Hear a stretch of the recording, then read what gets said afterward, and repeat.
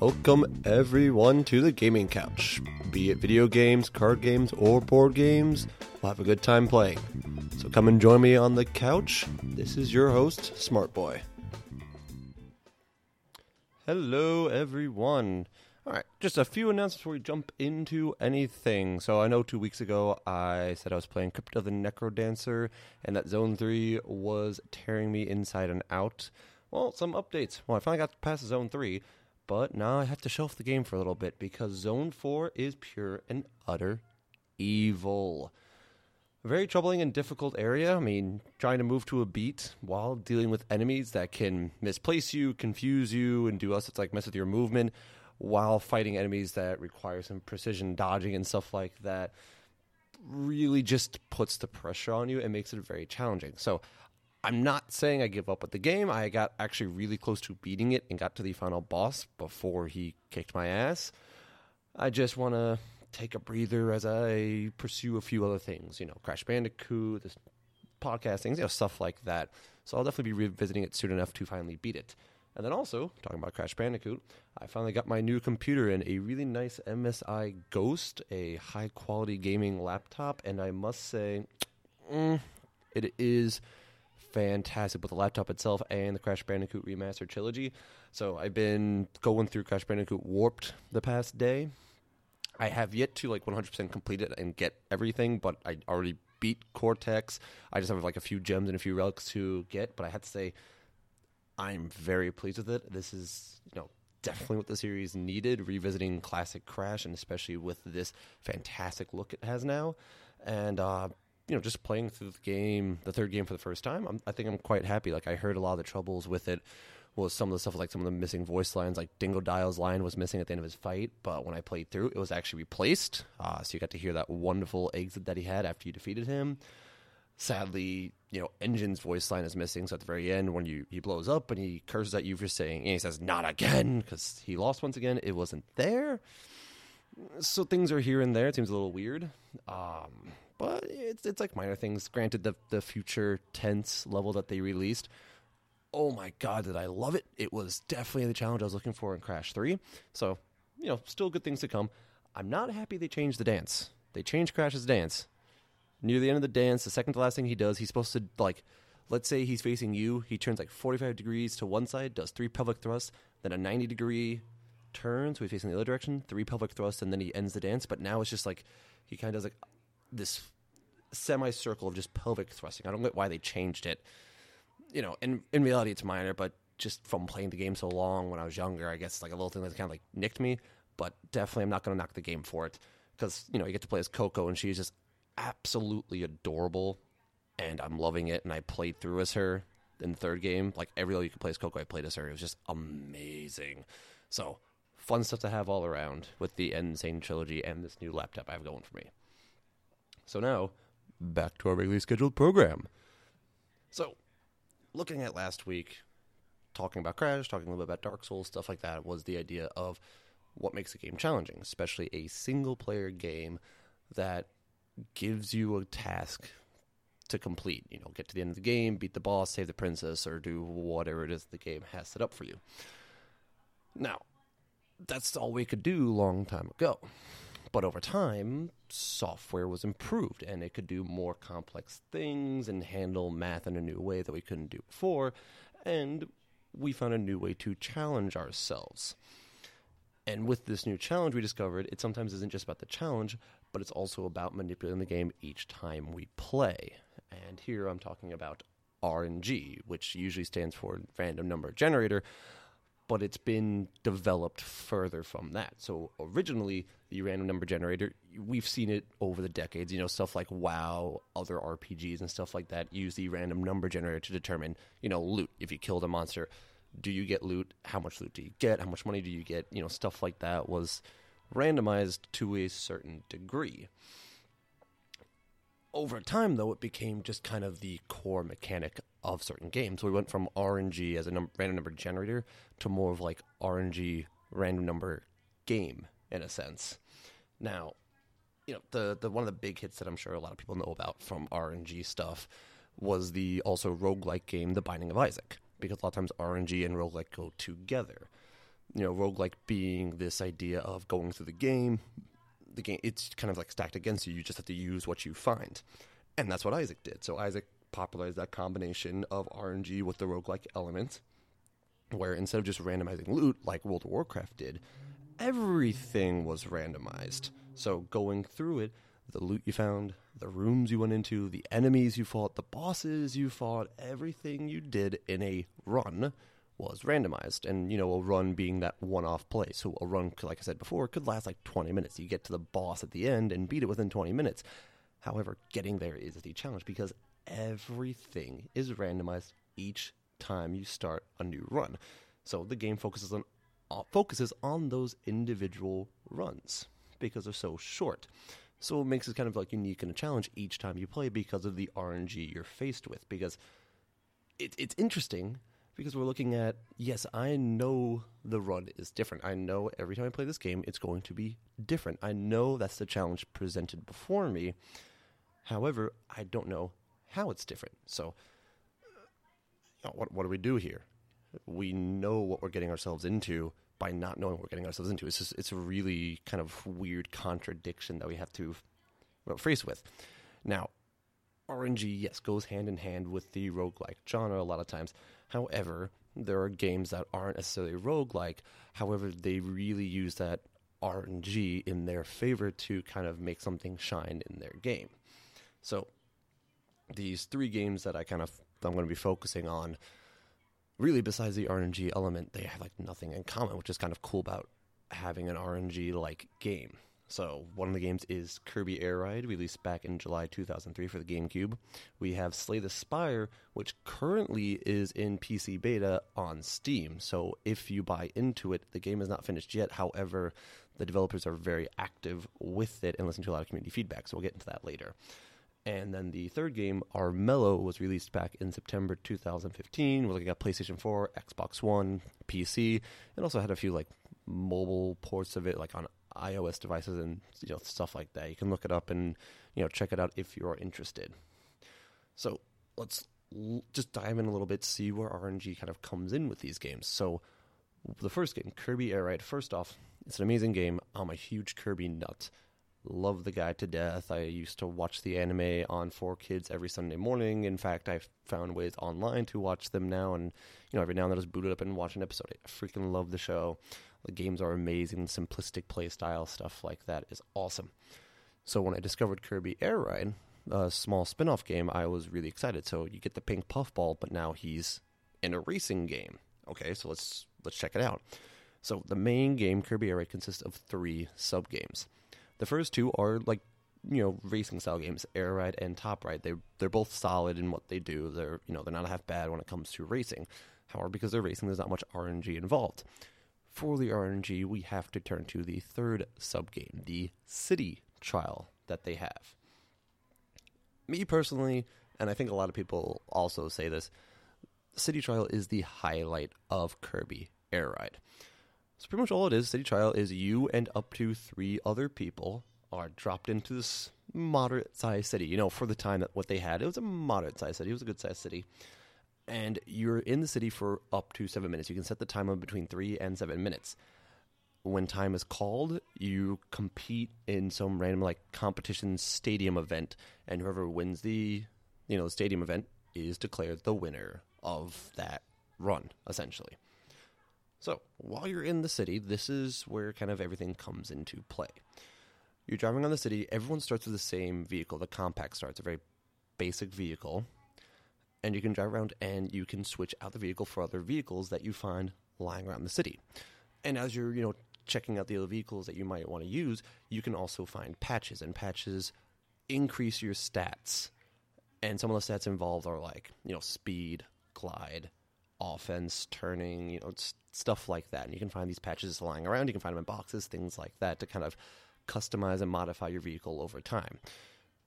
Now, it's important that you just collect any patches that you find because you don't know what the competition is at the end, so you might as well just try and have a well-rounded vehicle regardless.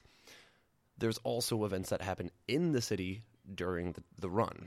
So stuff like meteors falling out of the sky and crashing into the city. The items can become rubbery and become the hardest goddamn thing to pick up because they're bouncing all over the place. a giant pillar can suddenly appear, and if you crack it open, you get lots of goodies that come raining down. One of the old sort of villain characters, Dynablade, might just show up and land in the city, and you can fight Dynablade. It's just a couple examples that can happen while you're in the city. And while you're driving around, up to, I want to say, 3 of these kind of random events can occur.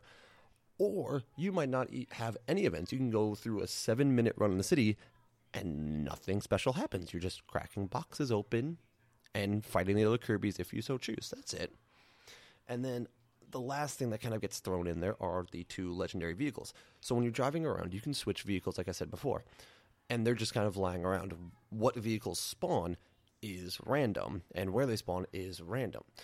However, while you're driving around, you might luck out and find a piece to a legendary vehicle. So there's 2 legendary vehicles that each require 3 pieces for you to pretty much unlock just for that run. So if you're lucky enough to find either Dragoon, which is great at flying, or Hydra, which is a really great speed and is a great combat vehicle, if you're lucky to find one of those pieces, you hunt down the other 2 pieces you need for the vehicle, put it together, boom, I now have this for the competition at the end. When I start the next run in City Trial, I won't have it unless I get it again. And again, it's randomized. You might luck out and find one vehicle. Heck, you might luck out and be able to construct both legendary vehicles. Or you might get nothing. You might find nothing piece-wise and not get a legendary vehicle. You won't know. So you drive around the city for a bit. You're picking up these patches because your stats start at 0. So you just want to up your stats because that competition's coming. You got to get ready for it. But what's going to happen? Predictions can happen to give you an idea if it's going to be a race, combat, or something like that. But it's not guaranteed that the prediction's always right. So you get that fun RNG of coming back to the city of, let me try my best to upgrade this vehicle. Let me hopefully find a vehicle I like to use. Or maybe I'll read the prediction. If the prediction shows up, it doesn't always show up, but if the prediction shows up, I might look for a vehicle that's better at gliding. So if it says, hey, you're gliding very far, I might look at a game like the Wing Star, the Jet Star, the Shadow Star, something good at flying. Or if it talks about combat, okay, maybe I'll look at something more like the Rex Wheelie or the, I call it the Noodle Cart, but it's technically the Wagon Star. It's better at combat. It could help out. From beyond that, with the events, what's also really cool, because the events are randomized and you can get patches from the events, there's another layer of surprise that comes in there. So I've had the game since it released. I've been playing this game for about 15 years now, since it came out. And there is this incredibly rare occurrence that I've only witnessed twice in 15 years. One of the events that happens during the city is a secret chamber will open up, and inside that chamber will be a item that is duplicated 6 times. So let's say a hot dog's a health item. If there's a hot dog in the secret chamber, there's 6 hot dogs, for example. Twice. What happened was the secret chamber opened and there were 6 all patches. And essentially what that does is it increases each stat by 1. So offense, defense, glide, turning, weight, speed, all those get increased by 1 by picking up one of those all patches. Well, the secret chamber had 6. Now, I am not really a statistics kind of person, and in some of the research I did, I didn't find anyone who crunched the numbers, but in 15 years of playing this game, I have only witnessed that event happen twice, where the secret chamber opens and it's 6 alls. I've seen the secret chamber open a lot of times, but only twice did provide those 6 alls. And it was amazing when it happened, because you pick all that up, and now all your stats are essentially immediately set to 6 instead of 0, and on average, getting a stat beyond 5 is rare. You might get a stat up to 10 or 11, but all your other stats you only have 2 stats at maybe 8, and then everything else is 4 or less. So having everything at 6 is amazing, and it immediately just breaks the game. It doesn't matter what vehicle you use. You're going to fly far, you're going to be super fast, you're going to be tough, and it's awesome. And it's amazing. So every time I play the game, I get excited. When it says the secret chamber opens, I rush over them what am I going to get? The odds are astronomical that it'll be amazing again, but I get really excited to rush over there and potentially pretty much guarantee my win in the competition coming up. The competition don't know what's going to happen, but hey, if I have those 6 alls, throw whatever competition you want at me. I'm ready for it. It's going to be awesome. It's going to be easy. So every time, I'm going back to City Trial all the time. Heck, like I said, my niece has been visiting me since last week, and her and I, every night, will play Kirby Air for 2-3 hours, and we never get bored of it. Just simply because of that randomness. It's a very simple game to learn, but you never know what you're going to get when you play it. So it's awesome. Something a little less awesome is Slay the Spire. So, oh my goodness. Slay the Spire can be very stressful, but it could also be very rewarding. So, again, this is a beta game. So, they're currently creating the game, and I just played it the other night, and they actually introduced a few new abilities into the game that weren't there before. So what's great is, as you play this game, you can give some feedback to the developers, and they're actively listening. They're posting on forums. They do weekly updates, and they let everyone know what they're doing each week. So it's a really awesome, active community. Gameplay-wise, it's really solid. Like, I've been doing runs for hours upon hours now in the game, and they're always complete. Like, I rarely, if at all, run into any glitches or anything. So if you like what I say, please pick up the game and check it out. They recently got 1 million sales, so congratulations for that, and definitely join in on the party. So looking at the game, Slay the Spire is very simple. You ascend a tower, kill anything in your way, handle some random events that come upon you, and when you reach the top, you attack the heart of the spire. Of course, you really can't kill this creature, this being that's the heart of the spire, so you just keep going at it again and again and again, hoping to eventually slay the spire. And in doing combat and the events and everything, you slowly like gain a deck of abilities that you can use, like a little deck of cards, and those are the abilities you use in combat. So this, unlike Kirby Air Ride, this is a little bit more of a roguelike game. Because when you enter the spire, each run, you go through 3 areas. And each area is made of a collection of rooms. And the rooms can have like a shop or a campfire, random event, a random fight, stuff like that. Or you could have an elite. An elite is a more powerful form of a normal fight, and there's 3 special elites to each area. And then in addition, each area has a pool of unique bosses. So each area has one of 3 bosses that you'll end up fighting at the end. And that's the only guaranteed in the area, is that at the end of the area, you're fighting a boss. And halfway through the area, you get a chest that gives you a relic. Those are the only 2 guarantees. Everything else is randomized. The amount of campfires, the amount of shops, the amount of random events, the amount of fights you do, all that is randomized. So you're going to struggle with this map before you. Sometimes you want to avoid an elite, but you can't, because every path you could take ends up having you fight an elite. So it's like, okay, do I fight an elite with a campfire immediately after it? Do I take this path that has a campfire before the elite? Or do I go down there, which has a shop, but there's 2 elites? Like, you see what I'm getting at, that you're looking at this map and trying to figure out where's the best path for me to take. Now, the other randomized element is your abilities. So like I said before, you have a deck, a little deck of cards, and that's your abilities. And there's 3 different characters you can play as, and each character has a very similar starting deck. They all get like a basic attack card that all do the same amount of damage, and they all get a basic defense card that defends the same amount of damage. And they get like 4 or 5 copies each of these cards. And then each character has like 1 or 2 special abilities that are unique to them that they also get put in their deck. That's your starting point every time. Beyond that, whatever cards you get is random. And the way they do it is, whenever you kill an enemy and win a fight, you get to pick 1 of 3 cards randomly given to you. Or you could pass if you don't like any of the cards. You can buy cards at the shop. Some events give you access to certain special cards. And that's really it. And now as you're gathering these cards, you have to think about your build. So each character has like 2 or 3 builds that are kind of unique to them. Like one of the characters is the Silent.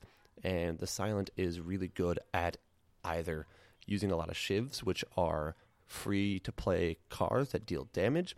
You could look at stacking a bunch of poison and damaging enemies over time, or you could look at getting an insane amount of energy generation so you can play a lot of stuff in one turn. So these different builds you can work with. However, you need to be careful. So there's this risk-reward system to deck building. So using the Silent as an example, there's this one card called Catalyst. Too many C's. What Catalyst does is it doubles the amount of poison that is currently on an enemy. And of course, poison is, damage over time. If you get Catalyst early, it's fantastic. It's a rare card, and now I can double any poison I have on an enemy. This is fantastic. I love this card, so let me take it. But if for whatever reason in the rest of the run you find barely anything or next to nothing that can apply poison to your enemy, Catalyst is essentially useless because Catalyst will only work if they're already poisoned. And if you can't poison them, what does it matter? Catalyst is now useless to me. Essentially, I am now drawing a dead card, a card that is just useless to me in my deck. So my deck is now filled up with this card, and I don't know why. I can't use it. So here's your risk reward system you have to look at. So, like I said, sometimes you can pass on a card, and sometimes it might be good. It's like, yes, I love this card. Like, I would love to use Catalyst, but I just don't see its use. And then these other two cards I just don't want. They don't fit my build right now. I'm going to pass. Same thing goes to relics. So when I mentioned before about the treasure chests that are guaranteed in each area, they have relics, and then elites drop relics, and you can buy relics at a shop. And the relics essentially give you like a passive ability that's always affected in your character. So there's various things like return damage, gaining strength or defense automatically, decreased prices at shops, stuff like that. And what's very unique about it is a relic will never spawn twice in a run. So if you're doing a run and you find, like, let's say the kunai, which means every time you play 3 attack cards in a turn, you gain 1 dexterity, which essentially is when you block, you gain 1 additional block. If you find the kunai right away, that's the only time you're going to find it. So you have to think to yourself, okay, should I pick up the kunai? Like, let's say it's at a shop. Should I spend the 250 gold or whatever to pick up the kunai now and not buy any other cards? Or do I pick up more cards to guarantee an easy start to my run, but miss out on getting the kunai because it's never going to show up again? Here are the thoughts we have in our mind while going through the game. Now, the only thing you have that's like straightforward is the combat. So RNG is breathing down your neck the entire time. The way the rooms are set up, the stuff you have available for you to use, heck, in combat, you have a deck of cards, you're drawing 5 cards a turn, you have 3 energy, to start. Well, what are those 5 cards that I'm drawing each turn? So RNG is everywhere. But from there, it's straightforward math. So a man by the name of Tom Francis, he's a writer for Rock, Paper, Shotgun. He wrote an article titled What Works and Why Juicy Maths in Slay the Spire. Now, to sum up pretty much what he said, it's what Slay the Spire does is very straightforward math. So every card has a set value. So like, let's say you have an attack card and the card says this card does 11 damage and it costs 1 energy. That's what it is. It will always cost 1 energy and do 11 damage unless you change that number in combat. And it's always like straight whole numbers. There's never percentages, there's never fractions or anything like that. It's just straight whole numbers. Same thing with buffs and debuffs. They always last a set amount of turns. That's a whole number. Like, let's say you poison an enemy and you give them poison 3, and then you use Catalyst for like times 2 poison. Now it's 6 poison. Or if it's 3 poison, you hit them with 2 poison next turn. Okay, now it's 5 poison. Like, it's just straight whole numbers. So it's easy for people to comprehend. And then when the enemies attack you, it actually shows you their intent, whether they're going to like block or attack or something like that. And if they attack you, it shows you how much damage they're going to deal. Or if they're going to use like a defensive ability, it doesn't show you how much they'll defend, but it's always the same amount. So as you get to know the enemies, consecutive runs, you can be like, okay, when that Centaurian is guarding, I know he's going to gain 15 block. He always gains 15 block, and he always defends his ally every time. Since all that math is straight, all you have to worry about is just making the deck work in your favor based on what's given to you. You're not worried about, do I have a percentage chance of this going off when I play this card? No, but if you play the card, you're good to go. So there's the one breather you get, which is kind of nice when it comes to Slay the Spire, because the game is very stressful in everything it does, especially with some of the end game bosses. One of them in particular gains power, like essentially will deal more damage over time if you play powers. So if you build a deck with a lot of powers and you just so happen to get that boss that says, hey, I gain 1 strength whenever you play a power, so I deal additional damage with all my attacks, you're kind of screwed, because a big crux of your build using powers is now helping out the enemy. So those straight numbers is nice in combat, but the RNG of the rest of it is kind of what makes me keep going back, is that let's see what I can do this run. Let's see what it gives me. Am I going to get lucky? Or like I just did a recent run with one of the characters that I'm like, this deck should not work at all. And then it did. It somehow I pulled it off. And I'm like, that felt good because the odds were against me. So it's nice when you have the luck on your side. Now the last game kind of takes the chaos of Slay the Spire, peels it back a little bit, and throws that on a board game. So Armello is incredibly unique. I haven't played it in a very long time. I was really getting mad at it because I was doing some PvP and I was really getting screwed in PvP. But in doing this episode, I'm thinking I'm going to revisit the game again. So first, it's set up like a board game. Like I said, it's very unique. It's a PC game, but it's set up like a board game. Each player controls a different character who moves around the board, and each turn will draw cards from 3 different decks each turn. Now, each deck focuses on something different, like a different element. Trickery, which is kind of like politics, equipment for your character, or magic spells. What you use is up to you. So, like, let's say, each character can draw a different amount of cards. Like, let's say you can draw 4 cards. If you want to draw 4 magic cards and use spells, go ahead. You want to draw 2 equipment, 1 trickery, 1 spell, go ahead. It doesn't matter until the deck runs out, and then in which case everything's reshuffled. Now, the goal of the game varies from player to player. This is what's also I really like about the game, makes it very unique. It's a board game with multiple win conditions. So the way the game is set up is that these 4 characters go to this place called Armello, and there the king is slowly dying from a disease called the rot. It's been like corrupting him, and he's slowly dying from it. It's rotting him away. Go figure. So a player can get 1 victory by breaching the palace walls, breaking in, and killing the king. That gives you like an assassination victory, or like a slayer victory, something like that is what it's called. Or you can do something similar where you break in and kill the king, but if you also contracted the rot voluntarily or forced, depending on what happens in the game, and you kill the king, you then gain a rot victory. Essentially, you become the corrupt king that follows suit from him, pretty much. You could also get a spirit victory, which is you find 4 spirit stones on the map if they show up, or if you force them to show up, get the 4 spirit stones, and then you walk into the palace and cleanse the land. The king essentially dies from his rot, but you don't have to fight him, you just cleanse the land.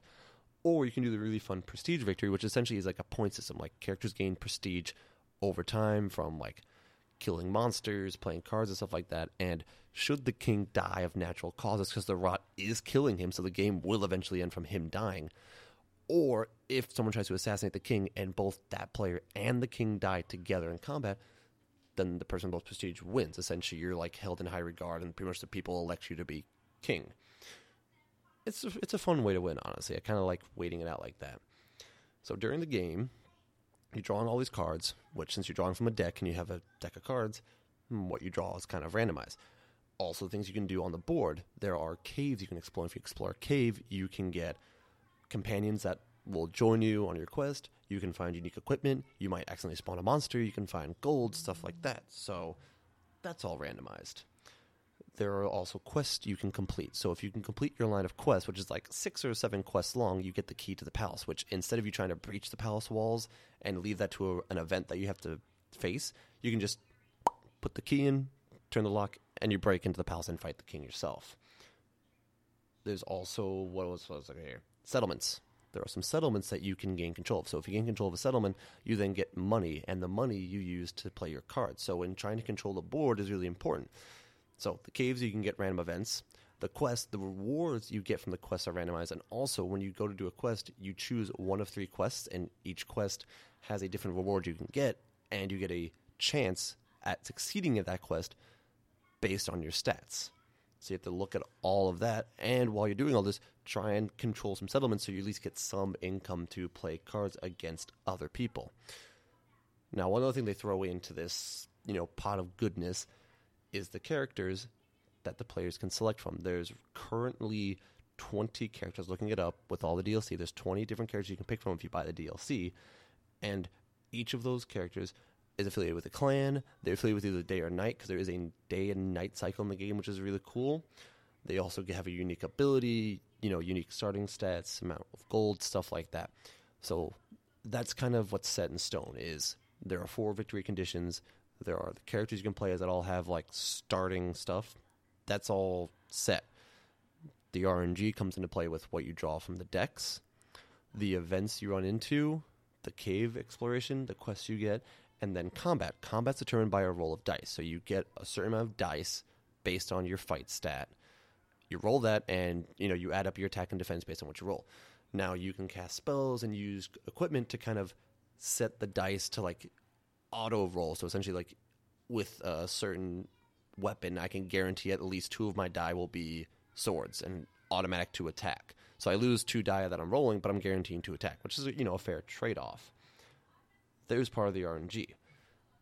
The other part of the RNG is the, what was I looking at? Wow, I just missed it. Is the deck drawing, because everyone is drawing from the same deck. So, I keep going back to the deck, but it's really important to think about what the deck has, because the decks impact your play style. Like, if you're drawing a lot of equipment, you better go out and fight people. But you better be careful, because if your opponent's drawing a lot of equipment, 1, they might get the equipment that you're looking for, and 2, now you have someone else you have to deal with, because if that person comes hunting you down, they might have better equipment than you. You won't know until they fight you, or you watch them fight someone else. It's always like breathing down your neck is, I have a strategy that I want to play out, but I need the cards to be right, and I need to get this to work. So, like, when I play through, I like to ensure a few things. So I ignore the RNG, and I try and pull the strings kind of in the background. So this is what I mean. I would play trickery, which is like the politics stuff. So what I would do is I would, find a settlement to hang out at, to stay protected, and I would start playing all of these trickery cards that essentially, like, would start, like, causing riots in a city. So, like, if I wanted my one opponent who was becoming very strong because he was getting a lot of money, if I wanted to weaken him, well, I'm not going to come up, but you know what? I can cause riots in your cities. And now those cities are being destroyed and you're not getting any income, so you have to either get back there yourself to fix it or waste whatever money you have to play a card to, settle the disputes and stuff like that. I also like to then place bounties on people, so you can place a bounty on somebody, and if you kill someone with a bounty, you get a gold reward and you get prestige points. And there are 3 tiers, and on the final tier, when they're like fugitives of the state, the king's army, because there are guards running around, will actively hunt those people down. So I'll hang out in a settlement, start destroying the other settlements so people lose the income, play cards and then take them over because I send diplomats and politicians there in my favor. And then the one time I actually put a bounty on everyone's head, and pretty much all the other players were fugitives. And because I was playing Armor Stance, they weren't allowed to attack me. I forced them into the agreement and was like, you can't attack me because we have an Armor Stance between each other. But you're now a fugitive because I played certain cards, so now the king's army is hunting you down. And I sit and wait, and then as they got low on health, because they're constantly trying to fight off the king's guards, and they're fighting off the other players, and they're fighting off these monsters that are spawning, they're on, like, the last leg. I'm just like, I hit you with a sharpshooter. You're dead. I gain, like, 10 gold, 3 prestige. There's nothing you can do about it. I'm just sitting pretty over here, not doing anything with my turn, just waiting to strike. So what I like with Armello is, in the midst of this RNG mess, you're looking at, you can work with the politics. You can work in assassination. So there's so many things you can kind of look at to win. And because the king is dying over time due to the rot, there is a time limit that's very realistic. Like, someone is diseased, and it's like cancer, essentially. Like, they're going to die eventually. So we have to work with that realistic time limit to win while dealing with our opponents. Now, when I jump in, I don't know who my opponent's going to be playing as. Since there's 20 different characters they can pick from, I pick one person, obviously, and then there's 19 other possibilities for one person. And then, if you crunch the numbers, 4 people, they can't play the same character. There's 20 possibilities. You look at the percentage, the amount of combinations that come out of that, you don't know what you're going to deal with. And since each board is randomized, the only guarantee is that the king in the palace is in the center, and the 5 center tiles is the palace. That is guaranteed. Beyond that, where the settlements are placed, where the caves are placed, mountains and forests, all that kind of stuff is random each time you go into a game. And then again, the decks are set with the type of cards that are in there, but they're shuffled, so where they are on the deck, where they sit in the deck is, who knows? We won't know. I enjoyed it to an extent. Because of the RNG, sometimes I would get screwed up, like when I'm trying to pull the strings in the background, if I didn't pull that sharpshooter. Or if this person I placed a bounty on died early, like pretty much committed suicide by running into a monster and dying to remove the bounty, crap, there goes my strategy. And then people a lot of times would see the character I play as and then target him, like knowing he could do espionage, they target him and try and remove me instantly. It got a little old after a while, but hey, that's just how PvP goes. People learn certain strategies and they want to counter it. The easiest way is, if this guy can't fight, let's go kill him. Because again, if the RNG doesn't work in my favor and I don't get the die roll I need or I don't get the cards I need, I'm kind of screwed. Same to my opponents. So I'm looking back into it. I just downloaded. I'm probably going to play a little bit of it to get back into the game because I have some fond memories of those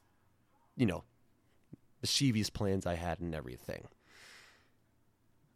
So let's just look at what RNG does for us. So each of these games kind of handles RNG in a different way. So Kirby Air Ride uses RNG in City Child to randomize the vehicles you get, the upgrades you get for it, and then what you have to do at the end. Slay the Spire is the typical roguelike. The Spire itself is always randomized with its map layouts and the abilities you get and the cards and relics you have access to. And then Armello is a board game, so the RNG is very real. You're rolling dice and you're drawing cards. So it's a double-edged sword.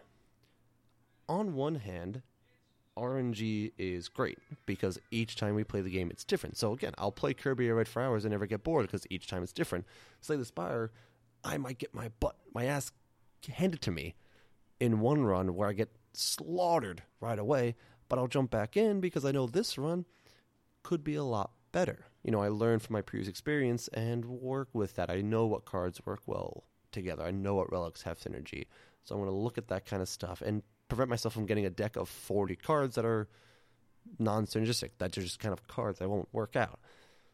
Armello, yeah, it sucks that I lost, and I spent that hour doing nothing. But you know what? Let me go back in. Let me play a different character. Let me try something new and work with what the game gives me. So that's what RNG has for us, is that challenge we're presented with that is different each time. On the other hand, we have to work with that. So it's great that the challenge is different each time. However, what then stabs us, that double-edgedness of the sword, is we have to bite the bullet.